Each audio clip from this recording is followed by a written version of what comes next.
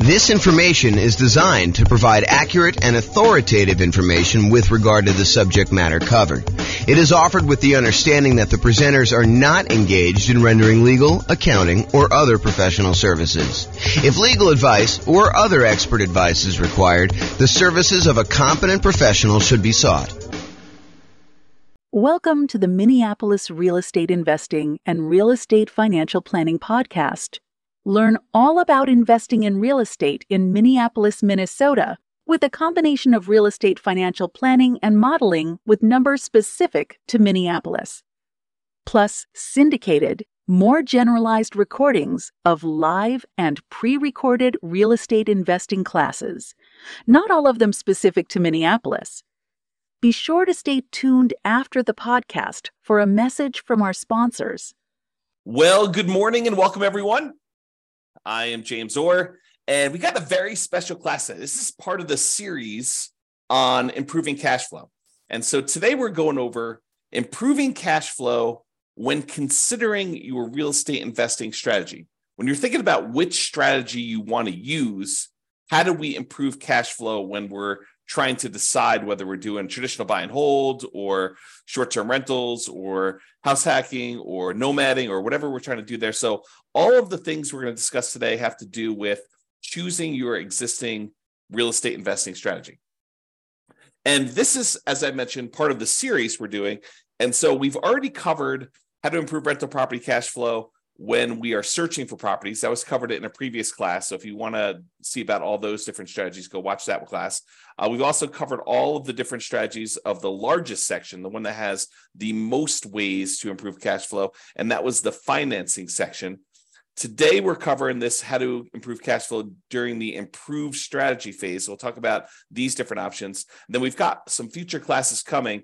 The one class on how to improve cash flow when you improve the property itself, while you're marketing the property, while you own the property, and then while you're renting the property. So there's different kind of stages that I broke it down into, and we're covering the classes, we're covering the strategies, the 88 strategies to improve cash flow in all of those different stages in discrete classes by stage. So if you're at the stage where you're searching for properties, just review the one for searching properties. If you're at the stage where you're financing, do that. If you're trying to figure out what strategy to use, this is the class you'll want to use for that one. Okay.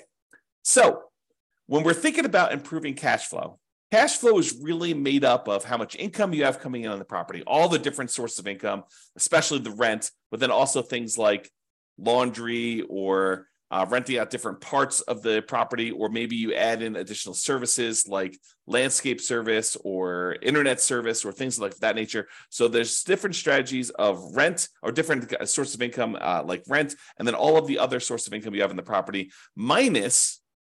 In order to get cash flow, you have to subtract out all your different expenses. And your expenses are, your mortgage payment, taxes, insurance, maintenance, property management, vacancy, like all of those different things are expenses. And so when you think about how do you optimize, how do you improve cash flow on property? Well, it really consists of two different parts. How do you maximize the income you have on a property? And then how do you minimize all of the different expenses? And a lot of the things we're going to be talking about here today in this class have to do with maximizing income. Although a couple of them have to do a little bit with minimizing expenses, the majority of them are maximizing the income on it. So be sure to consider the impact of both income and expenses and the additional work involved and the value of your time when you're considering all of these different strategies to implement. Because some of the strategies, as you'll find out, they are significantly better cash flow, but they also require a lot more of your time and effort in order to implement them. So just kind of keep that in mind. All right, since we're talking about strategies, this is the list of the different strategies that we've broken out for real estate investing. So I'm not going to cover these because this is going to be covered in its own separate class. However, this is the list. So I'll just run through the titles and you can kind of research these if you want to dig deeper. Buy and hold, real estate investing, buying a property and renting it out and holding onto it for a long period of time. The nomad strategy, buying a property, moving in as an owner occupant, living there for at least a year. It's a requirement of the lender. Usually do this because you can get very low down payments or nothing down payments, and you get improved interest rates, which could lead to some improved cash flow on a property. So you go move into the property, live there for a year, then you convert the property that you just lived into for at least a year into a rental. You buy another property to move into, and you repeat this process until you have as many rental properties as you desire. So that's the nomad strategy. House hacking, which we'll cover a little bit today, because it's one of the strategies we're going to discuss. That is renting out any part of a unit that you're living in.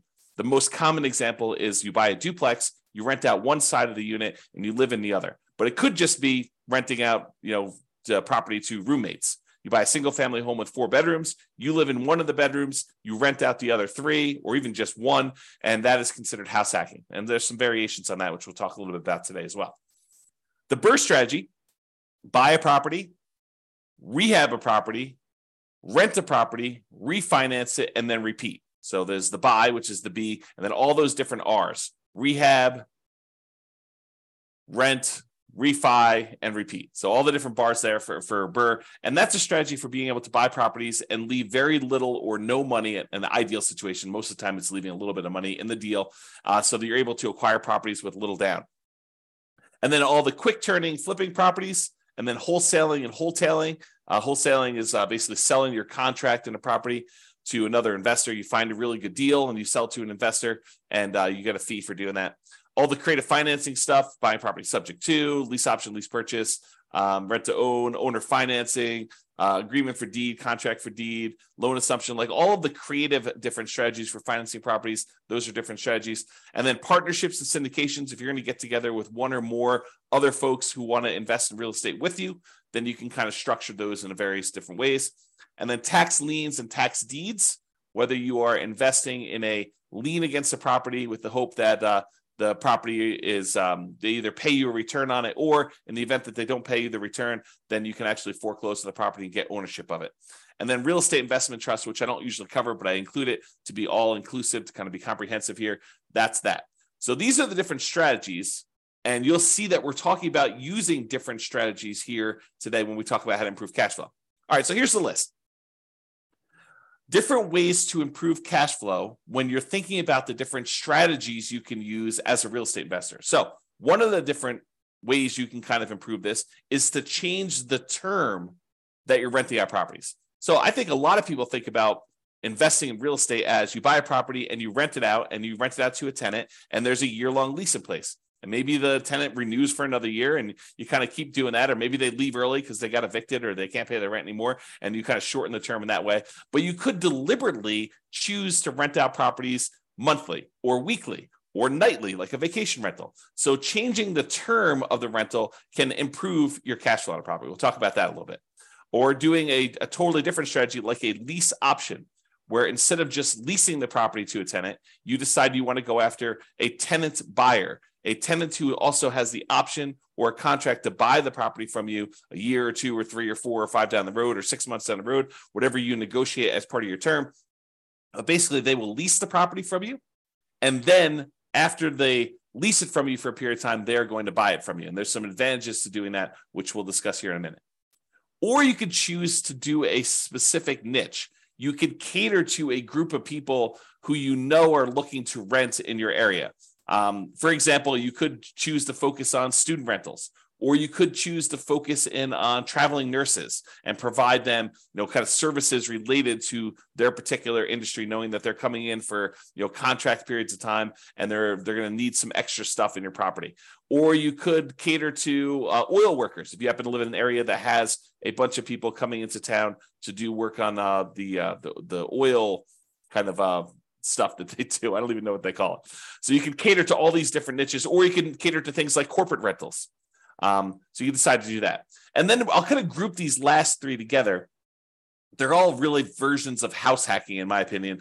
So we'll talk about roommates, getting roommates, changing a strategy to having roommates, like house hacking with a single family home, or renting by the bed or bedroom. Sometimes especially with like student rentals, sometimes they'll rent out by the bed or bedroom. You might rent out by the bed if you're putting 2 students per room, or you could rent out by the bedroom if you're renting to maybe a graduate student or something like that.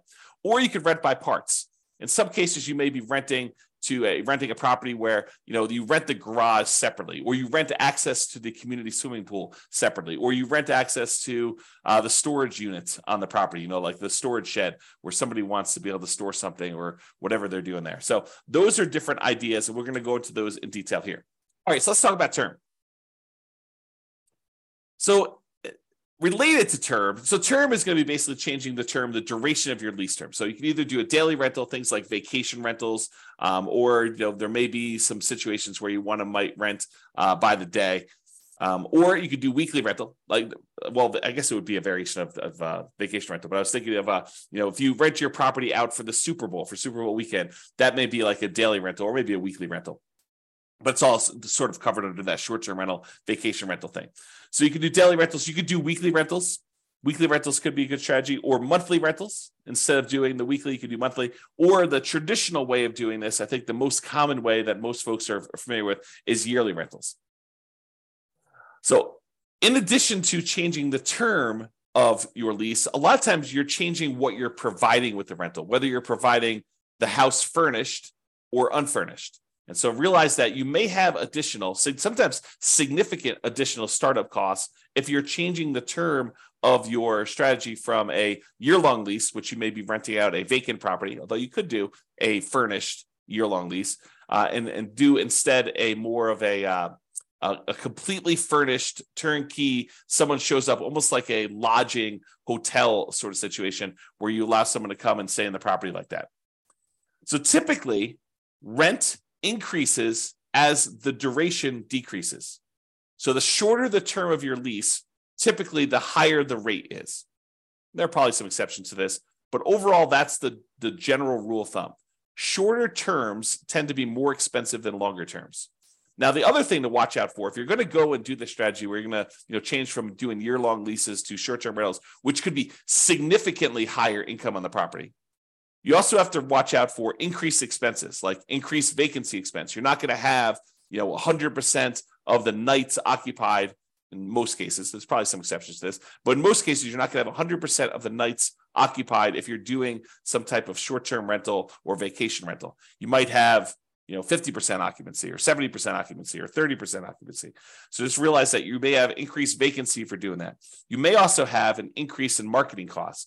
Whereas you may market to find a tenant for a year, for the 60 days or so prior to the lease expiring to get your next tenant. If you're doing a vacation rental, you may be advertising on all of the kind of short-term vacation rental type websites, and that may significantly increase your marketing costs and time. And then also your management costs may be much higher. If you're doing short-term rentals, you may have a significantly higher cost to get the property ready for the next tenants, kind of like being in touch with the tenants, kind of doing your contact and making sure everything's ready to go for the short-term rentals. Things like that could be increased by doing a shorter term. And then finally, in some cases, the maintenance on a property on short-term rental could be slightly higher depending on how things in your property wear and what it costs for you to keep up with maintenance on the property for doing that. Replacing things that you might not have in a long-term rental, like linens or shampoos and things of that nature. You could have a pretty significant increase in cost for doing that as well.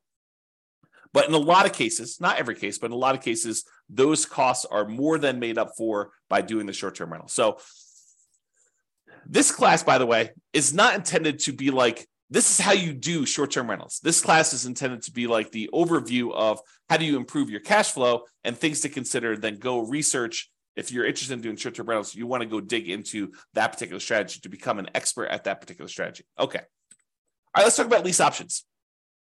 And when I say lease option, I'm talking about the whole kind of like rent-to-own family. Lease option, which is a lease with an option contract. Lease purchase, which is a lease with a purchase contract. Rent-to-own, which is a generic way to describe these, or lease to own, which is another generic way to describe these. So I'm talking about that whole family when I say lease option. So I'm not specifically calling out lease option. I'm using it generically. Okay, this tends to provide the lease with option where you find a tenant buyer who wants to lease the property from you with the intention of buying it from you 3 months, 6 months, a year, 2 years, 5 years down the road. It tends to provide exceptional improvement in cash flow in markets where the cost to buy is significantly higher than the cost to rent. In other words, where the price to rent ratio is less than ideal. So if you're in one of those markets where it's really hard to make cash flow work, putting a reasonable amount down because the cost to buy a property is so much higher than the cost to rent a property, this could be a great strategy for you to consider. If you think about it, and I'll just name some numbers here. Let's say in your marketplace, if you were to go try to buy a property, the mortgage with taxes and insurance and everything on it is close to $3,000 a month. But rent on that particular property is, low 2000s, 2,200, maybe 2,000 even, maybe 2,400. But there's a significant difference between what a property would rent for, and even if you put 20% down or 25% down, what the property would cost you to buy. If you're in a market like this, lease option could be an interesting strategy. Why? Because when you're talking to someone who is coming in, they're leasing the property with the intention of buying it later, you need to talk to them about what it's going to cost them to buy the property. So you get to, instead of just comparing rent to rent when you're marketing your property, now you get to discuss with them, this is what it would cost if you were just renting the property. If you were going to buy the property, though, it's going to cost you about $3,000 a month or $3,200 a month. And so rent is going to be a little bit higher than what normal rent is on this property, and you're going to be able to buy it later. And if they tell you, look, I can't afford a $3,000 a month payment, what they're telling you is, I'm never going to be able to buy this property. I can't afford a $3,000 a month payment to buy it. So you're setting them up for failure if you try to put a tenant buyer in a property where they tell you up front that they can't afford what the payment's going to be when they go and finance it. If the only way they can afford the property is when they're renting it, then they're never going to be able to afford the property. Now, there's exceptions to this, right? Like someone comes into a windfall of some sort and they're able to get a big enough down payment where they could buy it all cash and they no longer have a monthly payment, or they get a big enough down payment where they're able to do that, or they think the interest rates are going to go back down.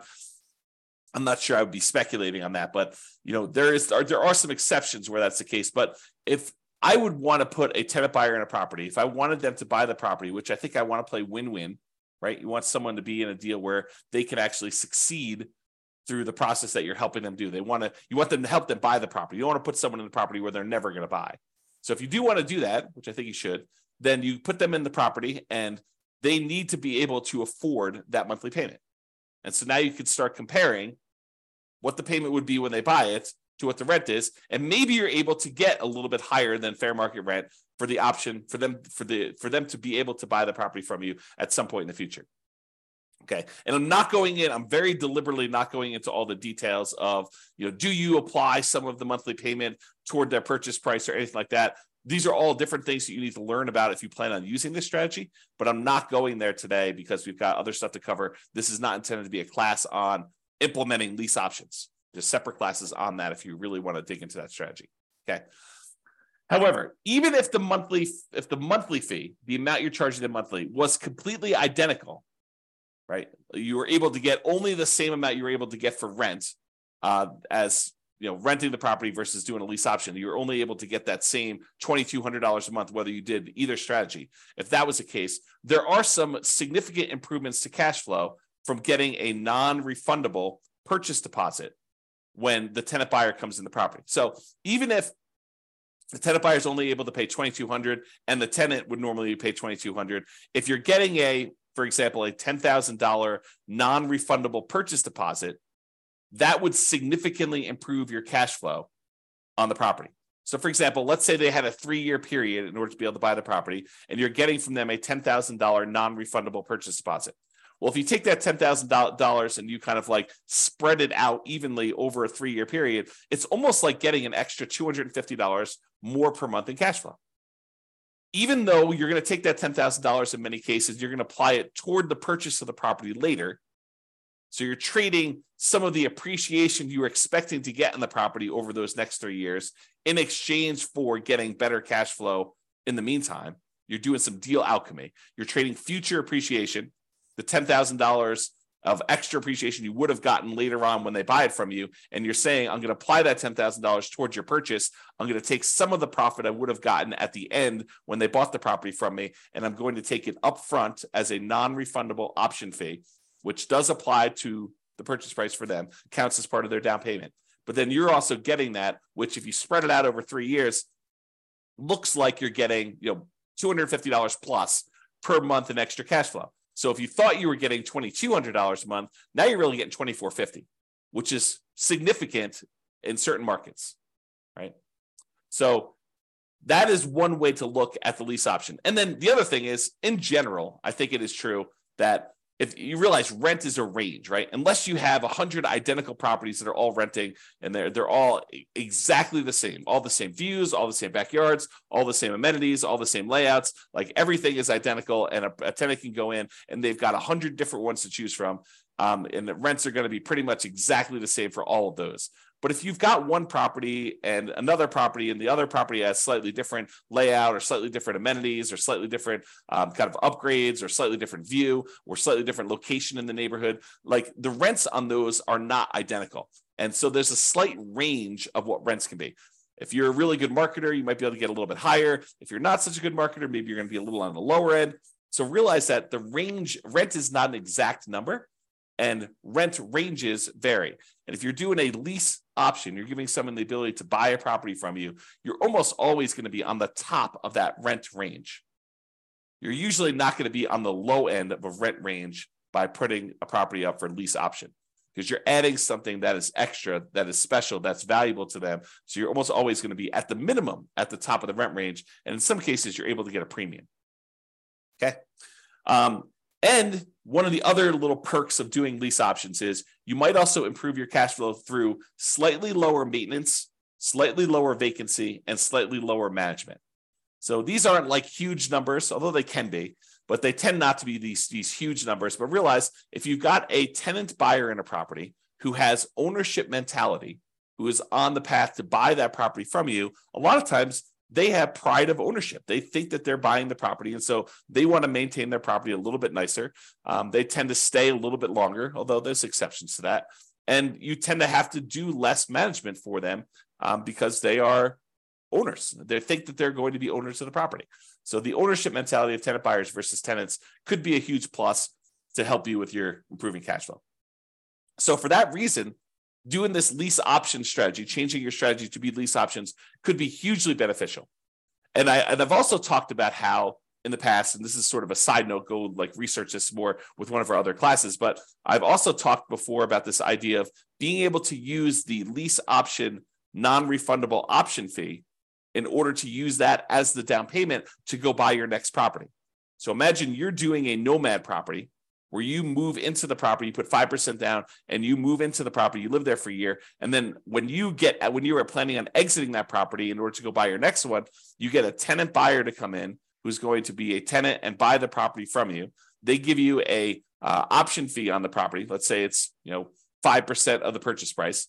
Then you use that option fee yourself to go put 5% down on the property that you're buying, and then you are able to buy your next property. The tenant buyer who is going into your old property provides you the down payment to go into your new property.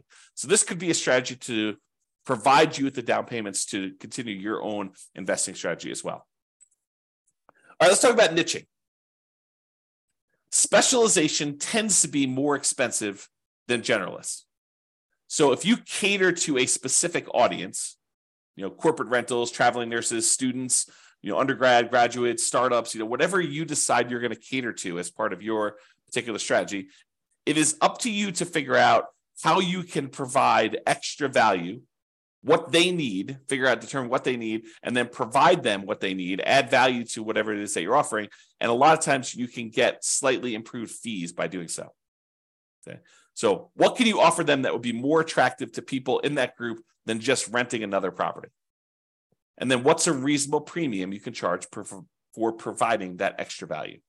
So if you're going to charge money for students, maybe you provide housing that's near the university and some extra things that students would like the terms that kind of coincide with the school year, or the ability to have their parents co-sign, or whatever it is that is appropriate for you and that particular niche that you're serving.